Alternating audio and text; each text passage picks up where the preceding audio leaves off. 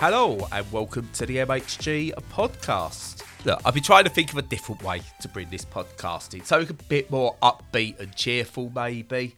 Okay, so Stu's with me, as you all know by now. But I've got a new intro and I'm going to test it out, see what Stu thinks, if it's nice and bright and cheerful. So, what we'll now do is hello and welcome to the Mental Health Gaming Podcast. Interminable faculty socials become something of a delight. They would abscond to a quiet table and lose ourselves in a riveting discussion, a passionate debate. Is that nice and snappy, Stu? Yeah, did you get that out of ChatGPT? No, I got it from a game we'll be talking about in a little bit. I think we should be leaning on ChatGPT to write most of our scripts for us, as if we have a script. Yes, yeah, who would actually get a script then? I know. The other one I could have gone for was, in the howling darkness of the end, men will become monsters, but hope will ride those courageous enough to carry the flame. Bloody hell. Who writes this stuff? Good lord. Well, it will all make sense. It will all make sense. Yeah, okay. Fair enough. Just quickly, before we do get going though, if I had any doubts about my ADHD, I think I put those to bed at the weekend, just gone. Because I don't think normal people decide on the Saturday night that the Sunday morning they're just going to drive up to the other end of the country to watch a 90-minute football game. Probably not that often. No. But yeah, no, we decided just to make an impromptu trip to Prenton Park in Tranmere to watch Liverpool women play on Saturday night. I decided to go Sunday morning and day trip it. That's really cool, though. It's nice. What's brilliant about that is that everyone's on board. Like, everyone gets excited and enthused about it. That's really cool. It's good to be able to do that. And we managed to convince Edith she was still only going training. Right up until she saw one of her friends in the pub beforehand. And it was, I tell you what, it was a brilliant game of football as well. Liverpool won a game they probably were never expected to win, and it was brilliant. Nice. And it was her first time at Prenton Park as well, which was nice. She's never actually been to Prenton Park before. Cool. We've done all the away games pretty much, bar one. But yeah, it was the first time at Prenton Park. Excellent. Yeah, it seems like that was lovely. Great time. Yeah. Oh, it was brilliant. It was absolutely brilliant. But yeah, just wanted to get out there, just to show I'm a good football fan. Definitely. No, but that's really cool. It's always good to hear like people having a nice fun time as a family. I know that sounds really kind of sentimental, but it's good. It's just it's not easy to achieve, so it's good. No, it's needed. I mean, we go without for lots. The kids don't get much, unfortunately, because we can't really afford it. And do you know what? We're going to eat we're eating just plain pasta and shit for most of the following week and stuff like that. But it's worth it just to put smiles on the kids' faces, because it's, as we said before, it's not the kids' fault that the country's going to shit. No, most definitely not. No, bless them. Talking of shit, video games are shit. Are they? Yeah, some of them are. Apparently. That Tears of the Kingdom, 7 out of 10. Oh yeah, it's a 6 out of 10, probably all day for me. Oh no, it'll be good. Come on, we know it'll be good, but it's a 7 out of 10. I am really looking forward to it, but no, I don't have it, just for the benefit of the audience. So yeah, Brad is very unlikely to play it or play it much. Certainly within a reviewable time period. I am, but I haven't got it yet. So yes. By the time we talk about it, you'll already have made your mind up. Yeah, totally. Yes, if we do talk about it, it's not going to be in a classic kind of, oh, this is what it's like, and this is this, and this. It'll be more like what it makes me feel, rather than what the game is actually about. Yeah. And obviously, for the old engagement, we'll name this episode Tears of the Kingdom 7 out of 10. Yeah, absolutely. Yeah. I'd love to be to a stage where we're getting a DDoS attack because we gave a video game review score people don't agree with. Yeah. Means we've made it. True. That's very true. Let's aim. I need the clicks. Yeah, let's aim for that. Definitely. But hey, instead of games we haven't been played, what have you been playing, Stu? Or, actually, wait, I can't remember the order we said. I think I said I'll go first. So, save me, Stu. Yeah. Awesome. So, what have you been playing? I've been delving into the world of inside computers, and the people that live inside the computers back in the 70s, yeah. I've been playing Tron Identity. Ah. Now, I don't mind Tron. Obviously, when I was younger, Tron was the coolest thing ever.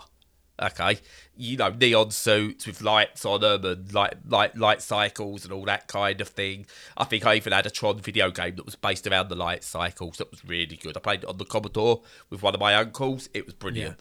Yeah. And yeah, Tron's cool, but it's also not cool anymore, really. But when you put Mike Biffle in charge of a project, you kind of have to sit up and take notice. And Mike Biffle basically has made a Tron game. It's a detective visual novel type affair,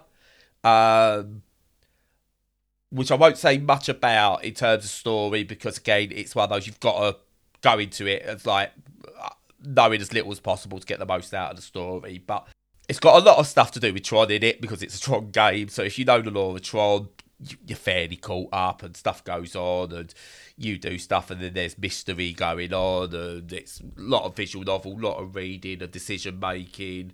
And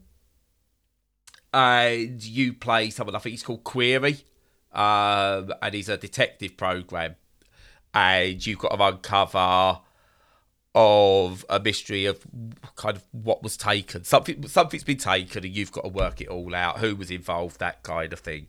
And considering it's a visual novel with a lot of just reading and making what seems like binary choices, it flows together really, really, really well. And it feels like, again, I suppose almost the evolution of the old Ian Livingstone books. Again, I think we've mentioned these with other games before.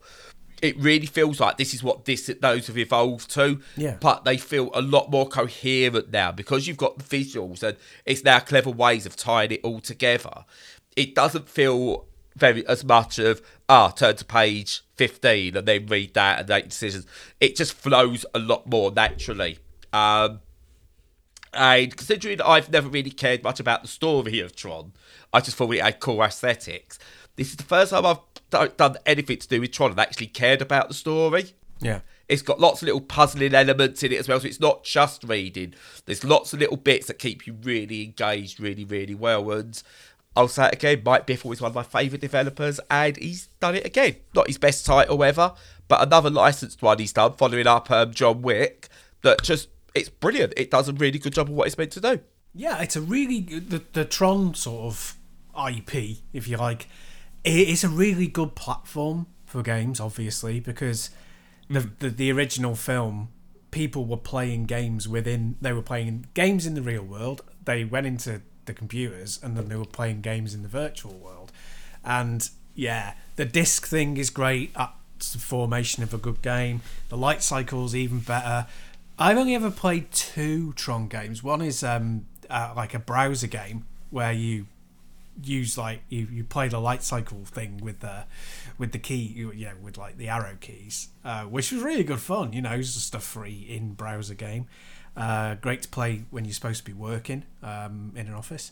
And the other one was Tron 2.0, which came out decades ago on the PC and looks really lovely. I think it probably still looks lovely because it's very simple, but yeah, it's a rich ground. I don't think it's probably been exploited as well. I played the disc. I played 3. I played the disc one in the arcade. Yeah, as well. Yes, yeah. The one where you're both on different platforms. Yeah. And Yeah. That one. Yeah. So it's fertile ground. I would never. I try every now and again to get into visual novels. I just can't do it. I just don't enjoy them at all. So I won't be touching this one. But I know it sounds like it's a good one.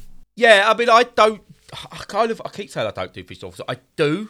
I think the problem I've still got is I look at visual novels and just think of like waifu type things, which doesn't help. Where they've moved, obviously, most of the ones I've played are waifu type games. They've actually sort of like Coffee Talk, I think is absolutely brilliant. This works really, really, really well. So they've moved on. They need, I think it's just the term visual novel is a bit creepy. And I don't mean that in a nasty way, because I know there are people that enjoy the subject matter of what the original visual novels were, but it almost needs a U-turn to sort of like give it the respect it deserves as a genre. Yeah, probably. Yeah, because it's much more than that, isn't it? They're not just visual novels; they're still games. You know, they're much more immersive than that. So, yeah, it could do with being rebadged. Yeah, definitely. A Biffle game, but no, he does more than just that. Does Mike Biffle? Mike Biffle, do you know what? He's always reinventing himself, always keeping things fresh. And I really do respect everything he's put out, because I don't think he's got many duds in his library. So fair play. Absolutely. So from inside computers with 2D visuals to robots, Stu? Yeah, well, I mean, it's got a very similar aesthetic to the classic Tron.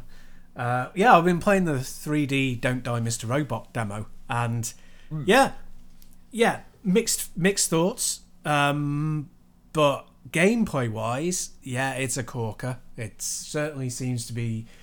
I don't think I'm playing it very well. I think I'm a bit naff, and I'm not sure if I'm needing to recalibrate what I do. But I don't remember the original game very well, because I played it a little bit and it didn't really catch for me for various reasons. But this one really has. But so what? And you can correct me if I'm wrong, because probably am.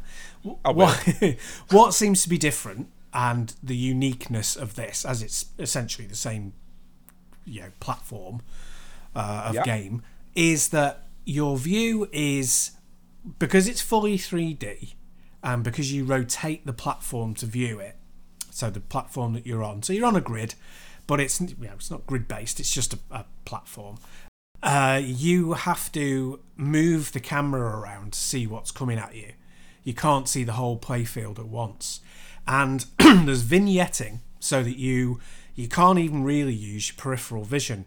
You have to shift the camera so that where you're going is going to be, in focus, and so that you can actually see it. Now, you can leave it fairly static, but you will get killed really fast.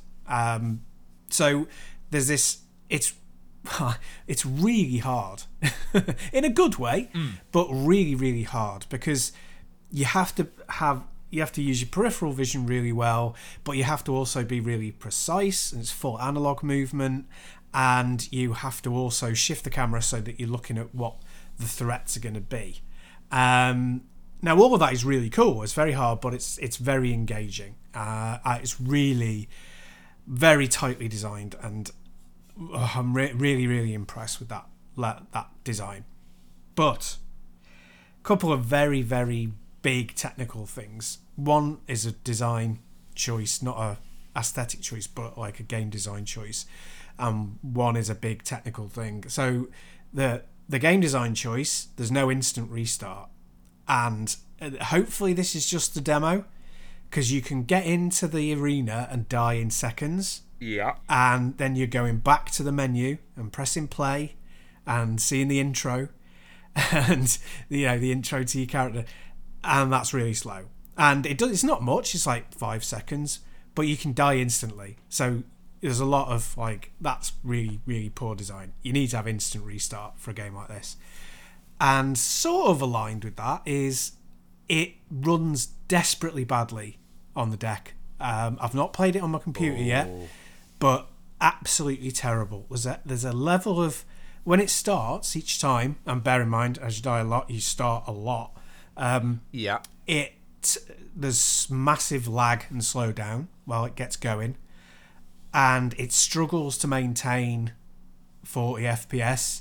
You're more often at 30. It doesn't seem to do 30 very consistently either.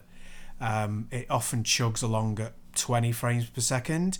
So it's got a real problem with its engine at the moment that I see. Especially, I mean, I can't comment on what it's like on a full fat PC, but as this is something that you assume is going to be on Switch, it looks like it needs a lot of work on its engine, to be quite honest with you.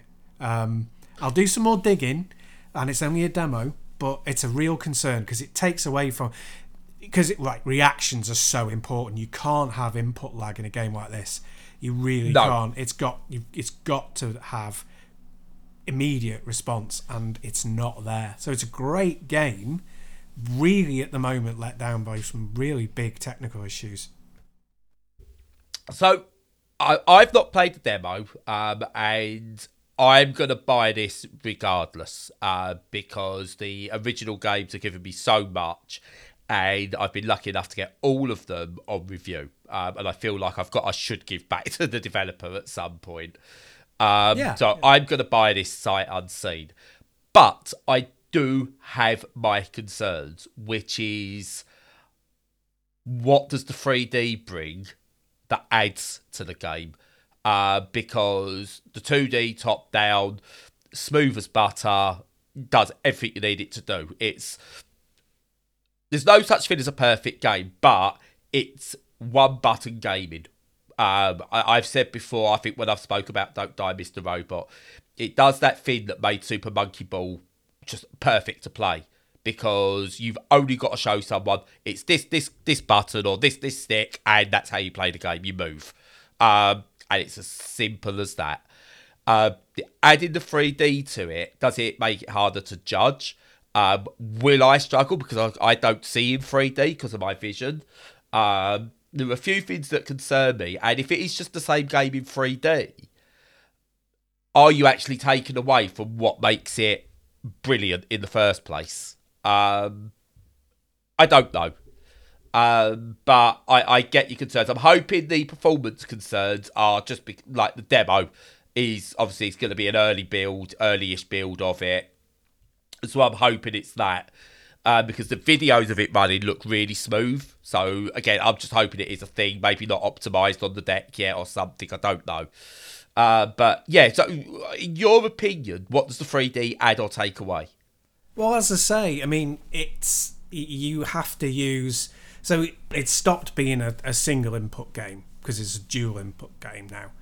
So like the first game, there's no buttons to press, but you've got one stick to move your character and one stick to move the camera. You have to move the camera. It's not optional because you can't leave the camera static because you can't see what's coming. So it moves. The camera moves in full 3D, so it moves on the X and Y axis. And imagine that if you put the playfield under a glass bowl, the camera can move. A semicircular glass bowl. The camera can move at any point across that glass bowl, but the glass bowl only sits over sort of 70% of the area. So you see the stuff outside of that by pointing the camera so that it's looking into the distance. It's really hard to describe. Really, really hard. It's very easy to understand visually when you're playing it. The visual language of the game is easy enough. But yeah, it really does require that. So a really good example is it's easy to see in your peripheral vision the laser firing things, the ones that fire the great big lasers right across the screen. Yeah. It's not easy to see when they're going to fire. You have to be very aware of that. Even harder than that, the rocket guys that come on that look like Bullet Bill, they can, if you're at the edge of the screen, they can just appear. There'll be a little exclamation mark that's saying they're going to arrive. Yeah. But they can just, you can miss that, and because you haven't got the camera pointing in the right angle, they can come in and you won't see them. And then there's those clamps. There's like the spiky clamps that come together. Yeah. At the moment, they're the hardest thing for me because they are right at either edge of your visible area. Sometimes you don't see them at all. And then, wham, they've got you. So, yeah, it's really, really hard. It's really hard. And you have to keep that camera in motion all the time to make sure you're seeing everything that's happening. And trying to do that whilst navigating your character, it's a real challenge. Good, as I say, a really good game, but a very hard game. And I think it's hard to evaluate how tight the mechanics are until I've played it on something where I can get a solid 60 frames per second or above, really. Yeah. And to be honest, I think it's very hard to improve on what the original Don't Die Mr. Robot was. I think it's, for its cost and for what it does, I thought it was absolutely perfect. I don't think I ever played it and went, oh, do you know what this needs? 3D. Yeah. But, Mike and the team, they've made some really good games, and if they want to be experimental, I'm all for that, because they're trying something. They're trying to see what they can do with it, and I'm always, if you want to try something, go for it, and they've earned the right to try something, and I hope it works out for them. But I said, I'm going to buy it regardless, because I want to reward them for the joy they've given me. But I could see why this might not be a success compared... Well, they've never had the success that they deserve, which is unfortunate. And I can see why this might not be, but I hope I'm wrong. Yeah, me too. It's very much a wait and see. I'll definitely be buying it as well, to reward them. I think there's a lot of good in it, and we'll just see for the rest. And if you haven't bought Don't Die Mr. Robot, buy the 2D version, because it is absolutely fantastic. A game you can put on if you've not played it in like months, put on, still know what you're doing. You can set a challenge and take it from the one-time #1 Don't Die Mr. Robot player in the world. Just want to point that out. #1 at some point. Sorry, I'm just halfway across the room trying to plug in my controller because I'm desperate to see what the 3D game runs like on my PC. Oh, okay, fair enough. But yeah, I'll just point out again, the one-time #1 player in the world. When there were 3 people online. That's right. Whoa! There was 20-odd people. Thank you very much. Wow. I know. Well done. I beat the developers out and someone from the forum. Awesome. So that's pretty good. I don't know where I am now. I think I've dropped down the list now. Probably. So, from the bright colours and visuals of 3D Don't Die Mr. Robot, with loads of bright colourful fruit and monsters and robots and stuff like that, we're going to go down into the deepest, darkest depths of the dungeon for a second time, because I've been playing Darkest Dungeon 2. Now it's been released on Steam. I assume you're aware of the original Darkest Dungeon, Stu? Peripherally, yeah. Yeah, you've never... it's not one I imagine you've ever played. Certainly not. No. So, the original Darkest Dungeon was basically a turn-based combat dungeon crawler type thing where you had to do a lot of squad management, a la the XCOM games, and it dealt with things like stress and mental health and things like that in there. You had to find ways to help your characters with their mental health. Some issues they'd get would give them benefits, others would be negative traits, and all loads of different things like that. And it was really, really good. But I had troubles with the in-between parts, the actual managing them between like dungeon runs. I felt it was a bit too overwhelming. So, Darkest Dungeon 2's come out, and they've turned it into a roguelite. Now, stay with me, Stu, okay? No, right, so it's what they've done with this is they've completely streamlined what I would call the boring bits. So now, instead of having to grind your way for 30, 40 hours to get decent enough squads to take out into a dungeon run, basically you pick 4 characters from a roster and you start fresh every time. And you build them up as you go, as you would in a roguelike. And it works because of it. It's taken out the horrible grind, and you still get all the different traits. You know, characters can become resentful. They can get stressed. When they hit a stress level, they could have a meltdown, lose all their health, or they become resolute and like gain extra health and extra buffs and things like that. So it's got all those bits in there. But now you kind of ride this this stagecoach down through a level, and you follow this level in a Slay the Spire style map. So you choose which way you want to go, what events there'll be, stuff like that. And then you go in and you still do usual battles against like minion type enemies, and then you might get boss enemies, and you work your way to fight a big boss. And yeah, it's absolutely wonderful. It has taken, I think, the best bits of Darkest Dungeon, kept those and improved on them, in my opinion, and got rid of the grind to make it a much more accessible game, but not an easier game, which is what it could. That was the danger. If they made it accessible and easy, they would lose so many fans. But they've made it accessible, but kept the difficulty. And it's one where I think the roguelite element works perfectly for a sequel. Honestly, if you still prefer the management side of it, the first game is still totally got all that, and you can play that to your heart's content, and it doesn't feel old. But this is another way of onboarding, and it onboards much, much easier than Darkest Dungeon did. And I've been playing a good number of hours of this since it came out 4 days ago, I think, at the time of recording. And it's absolutely brilliant. Its visual style is amazing. The gameplay is spot on. They've made it. They've considered handhelds or smaller screens now because text is readable, which was a big problem in the first one. Again, that makes it easier to play for me. And yeah, I just absolutely have fallen for this game in a big way over the past few days. Nice, yeah, that's good. The streamlining thing sounds like quite a critical, not critical as in criticism, as in important, an important change that they made. Yeah. Oh yeah, no, definitely, and it's like. I know when some people, they're a fan of a game and a style, they hear streamline, they're like, oh god, yeah, they're just going to take out the bits I like.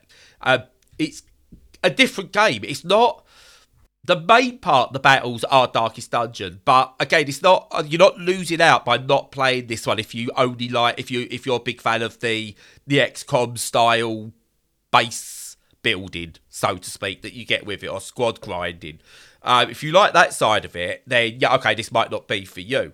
But for someone who didn't get on with that, and that's what put them off playing a lot more Darkest Dungeon than they wanted to play. This is everything I want from a Darkest Dungeon game. And for me, this is how you do a sequel as well. It's not just more of the same. They've taken the core of the game and they built something else around it to make a proper sequel that keeps the theme, keeps everything, but it's a different game. And it means that if you did like the first game, you still got it. You're not like everyone's suddenly moving to this one, and you're going to miss out on it because they've changed everything. Like because it's similar but not what you like. It's a completely different game in many respects. And yeah, this one is for me over the first one. Others might still prefer the first one. That's your choice, but yeah, this is brilliant. I love it. Nice, yeah, that sounds really cool. Yeah, I really like it when things move on like that, and they keep the core of what got you interested in that series in the first place, but they move things forward in the right way. It doesn't happen enough, but I'm glad that it's happened here for you. Yeah, no, it's brilliant, and it's got a wonderful narrator as well, who's very poetic and dark. Yeah. So there's that. But yeah, absolutely brilliant. Absolutely brilliant. If you do like roguelikes, it's definitely something for you. If you like dungeon crawlers, it's there for you. Tactics games, it's there for you. But not a deck in sight. So it doesn't quite hit Brad Bingo. Ah, true. Not quite there yet. Maybe the next game. Yeah, definitely. So what you've been playing on your Walkman, Stu? That's a good segue. I like it. So on my Walkman, actually, just before we go on to that, I have just been playing 3D Don't Die, Mr. Robot on my PC just to see what it's like. That's how interested I am, by the way. You are? You're doing it as well? No, I said that's how interested I am that you was playing a game while I was talking. Oh yeah, fascinated. But no, I'm still tracking it. I can multitask.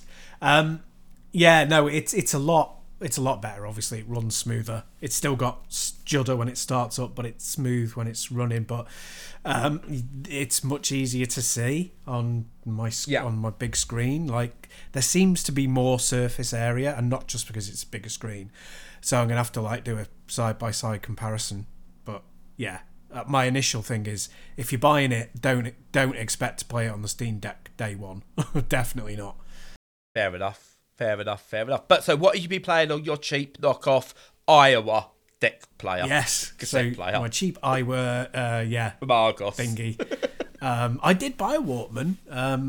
I saved up and got one when I was young.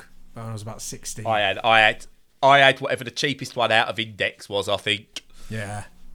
Most of the ones I had were like that. Yeah. But yeah, I remember it was. They were beasts, weren't they? They were. The proper Walkmen were just so good. Like, from an engineering perspective, they were so good. They just lasted forever. Whereas your Iowa ones, they died. They were such false economy because they died after like a year. But before we get into the game, can I just go a bit Daily Mail GB news for a second? If you must. Do you know what? If you bought a Walkman out today, it'd have to be called a Walkperson because of the woke. Carry on. I like that. That's good. Yeah. Sony should do that just to piss everyone off. Oh, I would love that. Yeah. But to put in your obviously into your. This is the longest segue ever. I know, right? A good one though. But yeah, if you want to put something in your Walkperson, you're going to put in a cassette and. Bardy bar, segue, connection, cassette beasts. Yay. Hey. So, yeah, we've been playing cassette beasts, haven't we? Unbeknownst to one another, just separately. Mm-hmm. Yeah, I can't really say a lot about it. It's Pokemon, but with a different skin. But in a good way. And it's all right. It's much better. It's the best Pokemon game. I don't know what I expected from it, but I just find it really boring. But that's me. That's not the game. That's that sort of game, isn't it? You're not a big fan of. Yeah. The story's kind of like not there for me. Although the place is called New Wirral, which is amazing. I know, that made me laugh. That's astonishing. That is. So anyone who doesn't live in the UK, the Wirral is a peninsula that's sort of between Wales and Liverpool, and it's near where I live.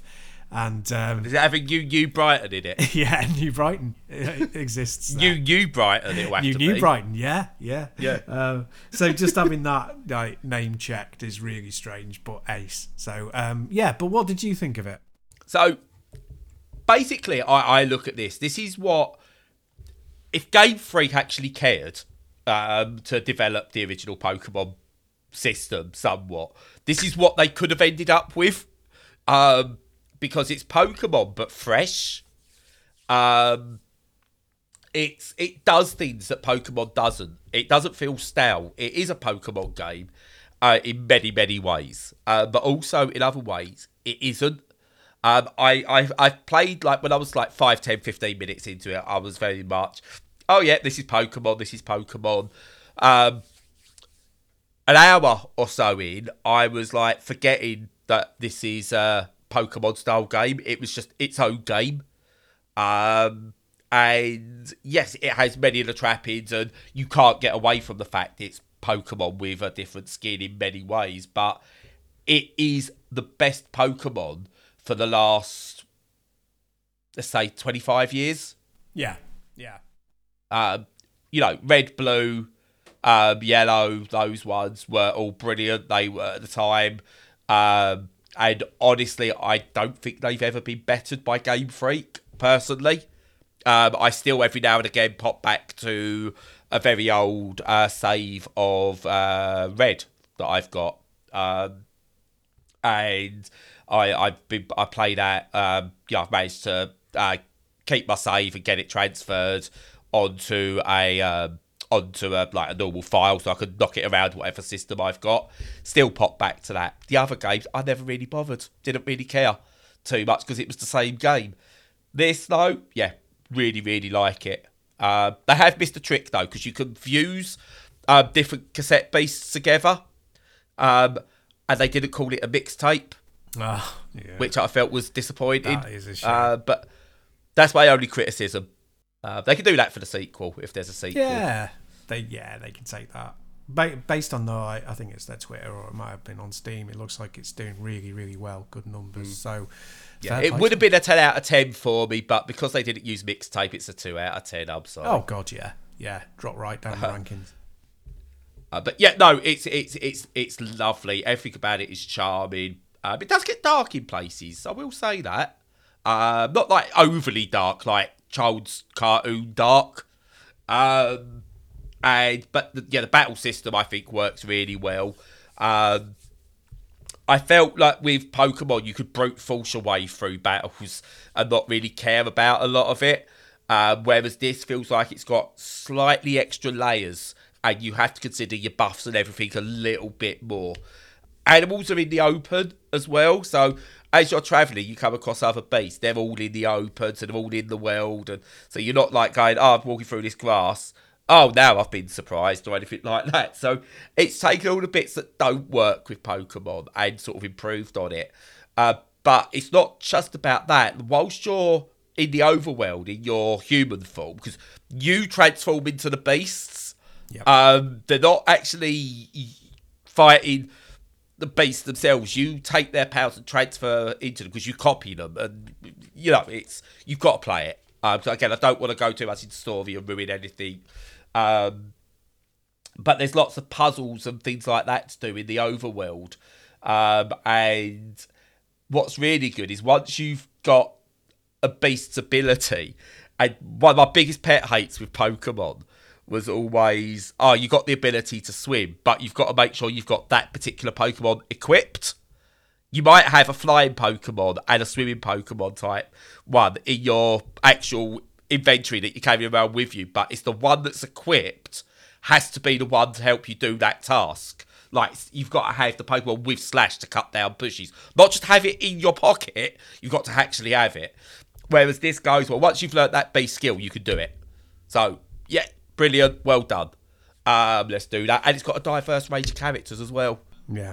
Because, would you believe it, there are black people in the world, and you get those in this one as well. Yeah. There's no helplessness. I mean, I'm a bit harsh on Pokemon there because, Misty is never a damsel in distress as such. Jessie is as equal to James in Team Rocket and everything like that as well. So I will say, in terms of gender equality, they've always been pretty okay there. But it feels a lot more diverse in terms of skin colour and stuff like that, for one. And you can choose your pronouns as well. So, well done. Good for them on that one. Yep. And, yeah, I like it. The characters are fun. Like the different cassette beasts are there. They, like the way you can mix them, they all create something unique. And there's not 8 million of them.